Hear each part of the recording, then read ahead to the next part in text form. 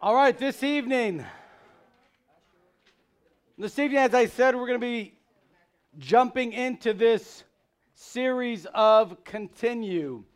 And there are two areas when it comes to Continue that we've talked about really in our revival and in the two services after the revival. And it's really two areas that are so important that really encompass everything in the Christian life. The first one is God's Word.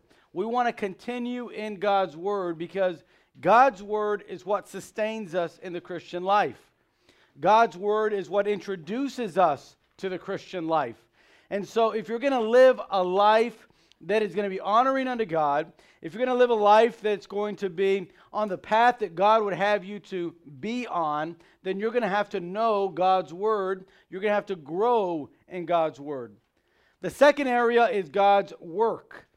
God's work in our life, and that includes God's work personally in me, in my heart, in my thought life, in my motivations, but it's also God's work with me, and that really entails what I'm doing to serve God, our service to God. And so we're going to be focusing on that next year, and starting January of 2019, we're going to be looking at and focusing how do we continue in God's work in our life. But tonight, we're going to start this of God's Word in our life. And 2 Timothy chapter 3 and verse number 16, it says this. It says, "All Scripture is given by inspiration of God and is profitable for doctrine, for reproof, for correction, and for instruction in righteousness." And that's why it's so important.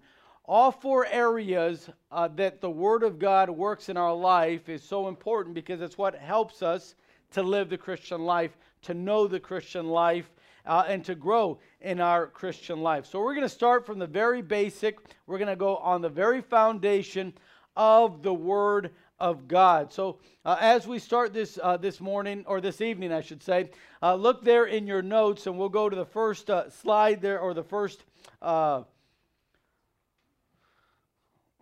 there we go. Let me figure this out, how to get to the first slide so you guys can see there in your notes. And it's not working. All right, would you, somebody get in that first slide? I don't know why Docera here is not working. The first thing we're going to look at is the meaning of the word Bible. All right? If you have a copy of God's Word, it may or may not say on the front there, Holy Bible. The word Bible, the meaning of that word, it's an English word that's derived from the Greek word biblion, which means book or roll, all right? That's all that the word Bible means. It means book or roll, all right? Then I want you to notice there in your notes that it's originated with the papyrus plant, all right? If you know a little bit about history, you know the papyrus plant was that first writing paper that was used, all right? In fact, the word paper comes from the word papyrus, but it was a plant that was used. They would dry it out, the leaf, and then they would almost sew it together, all right? And they would use it as they sew it together. They would almost glue it with a substance that was there, and they'd leave it in the sun to dry. And that papyrus plant was the first thing that thousands of years ago they started using to write on. And then as they obviously would fill up that little papyrus plant that they had of paper, then they would glue it together to another piece, and they would eventually make a roll. And so they would call that biblion, all right? A book or roll, that's where it comes from. Now, eventually, as they kept adding to this, there in the next notes there, the plural form biblia was used by Latin-speaking Christians. And this would refer to all the books of the Bible, Old and New Testament. And of course, in Spanish, we say Santa Biblia. It comes from the Latin word biblia, all right? That means a plural form of books, all right? And if you know a little bit, we'll obviously later on be talking about how many books there are in the Bible.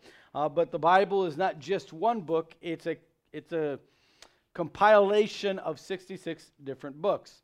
Now, we find that the word Bible means that. It means book or roll. Then there's another word that we also use when we talk about a Bible, and that's the word scriptures, all right, or the word scripture. You'll see that as in 2 Timothy 3:16 where it says all scripture. it's talking about that. It's talking about the Bible, the books there. The word Scripture comes from the Greek word graphi, and it means writing. All right? When you go to a sporting event or when you meet someone famous, what do you ask them for usually? An autograph, right? The word graph means writing, all right? So you want their writing. That's what autograph means, right? Your own writing. And that's what the word is translated in English. It's translated Scripture, all right? Now, this word of Scripture was used to describe the Old Testament writings that were collected and put together. They're put together in three groups: the law, the prophets, and the Psalms. Now, this is important.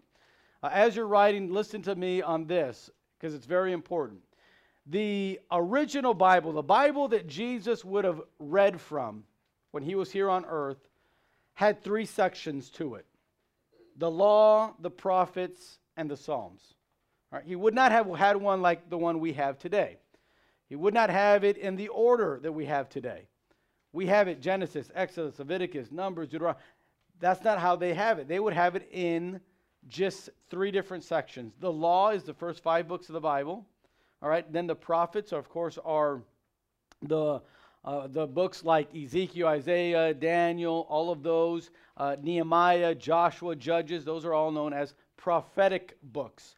And then you have books that are known as Psalms. Not just the book of Psalms, but you have the book of Job is also known as a psalm. The book of Song of Solomon is known. And the reason is Psalms literally means like poems. All right. So these are what we would call today poetic books. And so the Bible that Jesus would have used during that time with the disciples was divided into that: the law, the prophets, and the Psalms. And that's so important. We're going to learn later this year how Jesus told the Pharisees, the people of his day, when you read the Psalms, the prophets, and the law, it all speaks about me. And that's very important. Sometimes you can read that in the New Testament and you look at it and you go, oh, okay, yeah, the law is wrong. But what Jesus was saying is, you know, the Word of God is all about me. It talks about me. It tells you who I am. And it proves, and he was trying to explain to them that he was God in the flesh. They would have said, no, that's the book of God. And he said, but that's who I am. God, the Bible says, took upon himself, became flesh. And that God that took upon, that became flesh for us is known as Jesus Christ. That was a name that was given to him. And so we find that it's so important for us just to know that the Scriptures were the word that was used for these three groupings of books. All right? Then I want you to notice there the writings of the Bible are termed holy in verse 15 of 2 Timothy. So if you have your Bible there in 2 Timothy chapter 3, the verse right before verse 16 says that the Scriptures are holy. All right? It says there, and that from a child thou hast known the holy Scriptures. Now, we've talked about holy many times. What does holy mean? Anybody remember? To be what? Set apart. Very good. To be set apart. We said holy means to be set apart. All right? To be set apart for God and to be set apart from the world. There's two sides of the coin. One side of holiness says we need to stay away from the world, from the pleasures of the world, from the desires of the world, from the philosophy of the world. But then the other side says we need to be set apart for God. We need to be set apart to do what is right, to live right, to think right, to do right. Holiness has both ideas: set apart from something and set apart to something. So we find that the Scriptures, the Bible that we have, is to be used as one that is to give us holiness, to show us holiness, to understand what holiness is. And the Bible itself is holy. It's a set-apart book. It's different from any other book. That's why we call it the Holy Bible. It's different from the Quran. It's different from the Buddhists and the book that they use. It's different from the Mormons, the book that they use, which they say they use some of the Bible, but not all of the Bible. The Book of Mormon, that's their real book. So the Holy Scriptures is different from all of those. It's a set-apart book. All right? Then I want you to notice there in your notes the claims of the Bible. What makes it so different? We live in a world that says, well, religion is real. We're all on the same path searching for God. You ever heard somebody say that? Like, you go to that church and I go to this church, but we're all just looking for God. We're all really the same, but we're not. What some religions believe about this book is not the same as what I believe about this book. There are some, like a Catholic religion, would believe differently about this book than I would. They would base a lot of their belief not really on the scriptures, but they base their beliefs much on the Pope. And if the Pope says it's okay now, then it must be okay. For many years, they were against divorce, but not because the Bible was against it, but because the church was against it. But once the church said, hey, that's not an unpardonable sin, it's not something that will excommunicate you from church and from heaven, then it's okay now.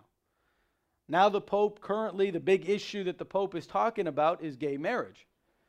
And the Pope is saying, well, I don't know yet if you can or not be gay and still be okay with God. He's saying, I think that you probably can. I think you probably are born that way. And now Catholics are having to choose, well, do we go by the old traditional way of thinking, or do we do what this new Pope is saying? And the reason is they don't base their faith on this book. Now, they use the Bible, and if you ask a Catholic, do you believe the Bible? Oh, yes, I believe the Bible. But do they really when it comes to issues of life? They don't. They'll follow what the Pope says. If the Pope says something that's against this book, many of them are going to follow the Pope. Because they have to believe that the Pope is perfect. That the Pope is the speaker for God. That's what they believe about the Pope. He is that mediator between them and God. That's why they have to believe whatever the priest says. Because he's the mediator. They confess their sin to the priest so that the priest can forgive them on behalf of God. What does that mean? It means they don't believe what this book says. Because this book, even in the Bible that the Catholic person would hold, it says there is only one mediator between God and man, the man Christ Jesus. But do they believe that? If they do, they don't practice it. There's no point to go and confess your sins to a priest if Jesus is the only mediator. He's the only one you confess to, not to a priest. Then you have other religions like the Quran that would deny the truth of this Bible. In fact, they would say this is not a real Bible. This is not God's word. We have God's word, the Quran. So how are we to decide who's right? How do we decide that the Bible is right and the Quran is wrong? Who decides that? Who says that? Much of the Islam would say, well, we've had the book longer than you. We had it in 650 BC. We've had the whole Quran since then. The Bible wasn't finished till about 100 AD. So ours is older. We must be right. It's true. Theirs was done in 650 BC. Ours was done about 90 or 100 AD. But does that make it right or not? Does that make theirs true and ours false? Well, here's what the Bible claims to be. And this is why you have to decide, do I believe that this is the Word of God, the real Word of God, or not? Look at the claims there in your notes. The claims of the Bible. Number one is that there's around 3,800 times that the Bible says, God said, or thus saith the Lord. If you read your Bible, and if you want to do this homework, you can do that if you want, and count. And you'll probably get around 3,800 times where it says something like that. God said, thus saith the Lord. Here says the Lord, or God said this. The Bible itself says this is the Word of God. It says this is what God says. Okay, by itself it says that. Then I want you to notice something else about the claims of the Bible, and that is this in your notes. It is recognized by its writers that it's the Lord's commandments. 1 Corinthians 14:37 says this. I'll read it here. 1 Corinthians 14, verse 37, it says this. It says, if any man think himself to be a prophet or spiritual, let him acknowledge that the things that I write unto you are the commandments of the Lord. Paul said, look at what I'm writing right now to you is actually the Word of God. That's why it's recorded here. So the Bible claims this is the Word of God. People that were writing it were recognizing it as this is the Lord's commandments. And then the people that were receiving the Word of God, as we are today in 2018, we receive what someone wrote and what God has kept and preserved for us. We believe it as the Word of God, as the commandments of the Lord. And you'll notice in 1 Thessalonians chapter 2, verse 13, Paul said, I'm writing to you, but I'm not writing my own thoughts. I'm not writing to you what I came up with. This is not my words. This is what God says. And he says, you Christians, you believers in Thessalonica, you're receiving what I'm writing to you as it is the Word of God. So the Bible claims to be the Word of God, the very Word of God, giving us the commandments of God, telling us about who God is. That's what the Bible itself claims. If you just read it, you'll see it. Right? It's pretty easy for us to understand when it says, thus saith the Lord, then this is what he said. When you're talking to somebody about what someone else said, we would write it this way in a newspaper. We would say, Andres said, and then you put in quotation marks, we're going to win this game, end quotation marks. Now, if you were to read that, this is what you would think. You would say, oh, Andres, is that what you said? You guaranteed you're going to win the game? Well, why are you asking me that? Well, it says right here, Andres said, and it has quotation marks, that this is what you said. We think of, that's what Andres said. All throughout the Bible, it says, God says this. Thus saith the Lord. It claims itself to be the Word of God. Okay? Those are the claims that it has. Now, I want you to notice there in your notes the continuity. That's a big word. Anybody know what continuity means? What does continuity mean? Anybody know, by any chance? All right, the continuance of it, how it comes together. All right, how it comes together. Now, look at this. The divine origin of the Bible is further seen in considering how it came together. All right, how it came together. Because it's so interesting how the Bible came together. It's different from any other book, and I'm gonna give you that example on the next on your notes there, right here in the next slide. The way that this came together. Now, I want you to think about it. Before we talk about how the Bible came together, I want to tell you how the Quran came together. Anybody know how the Quran came together? Anybody studied that? Okay. So, here's how the Quran came together. The Quran was compiled by one man, a guy by the name of Sa'id ibn Tabit. I don't know if I'm pronouncing that right. I don't really speak Arabic. But that's the guy that wrote it, all right? He was one guy, and he did it under the guidance of Muhammad's father-in-law. His name was Abu Bakr, all right? Now, it was made in 650. That should be BC, not 80. But either way. And a group of Arab scholars produced a unified version, okay? So here's what happens. One guy writes it, okay? And then they start distributing this literature. And they're saying, hey, this is the new book you need to read. Here's the new book you need to read. Here's a new book you need to read. And you say, well, what it's about? It's about this religion called Islam. And I'm a prophet. My name's Muhammad. I'm a prophet. And I'm telling you, God sent me to give you this and to give this message. And that's how it started going around. Now, what happens? Well, you get all these followers that begin to believe that Muhammad is his prophet. They start reading what he's written. But here's the problem. There are some things that he's written that don't coincide with what's on page 15 is contradicting what's on page 25. So, what happens is this person is reading, let's just say, you're reading it and you're saying, and it says, you must come to church with a tie if you're going to be in the religion of Islam. Then you keep reading, and then over here, 20 pages later, it says, it really doesn't matter what you wear as long as you love and follow the Islam teachings. Then you go, okay, well, this is a little bit contradictory, right? You would say, how come it says this on this page and over here it's saying something different? Well, obviously, when that is the case, you have to somehow defend it. How do you defend that? Well, what are you going to say? Well, now these other people are going, okay, well, that's not really what it means, and they're trying to change the meaning. And so now you got people that are interpreting it different. This guy says it says this guy says it says this. So what do you do? And here's what they did. If you're there in your notes, what they did is they began to destroy any version that was different from the one that they had written. They agreed, okay, let's all agree on this version. Let's destroy everything else. And if anyone tries to propagate or anyone tries to share something else, we're going to take care of it. And by I mean take care of it, I mean they're going to take care of it. All right, let's end it quickly. That's how the Quran came to be. All right? One guy writing it destroys everybody else's interpretation, said this is what we have to agree on, all right? We're all going to be Islamic, right? Okay, then we're going to agree on this.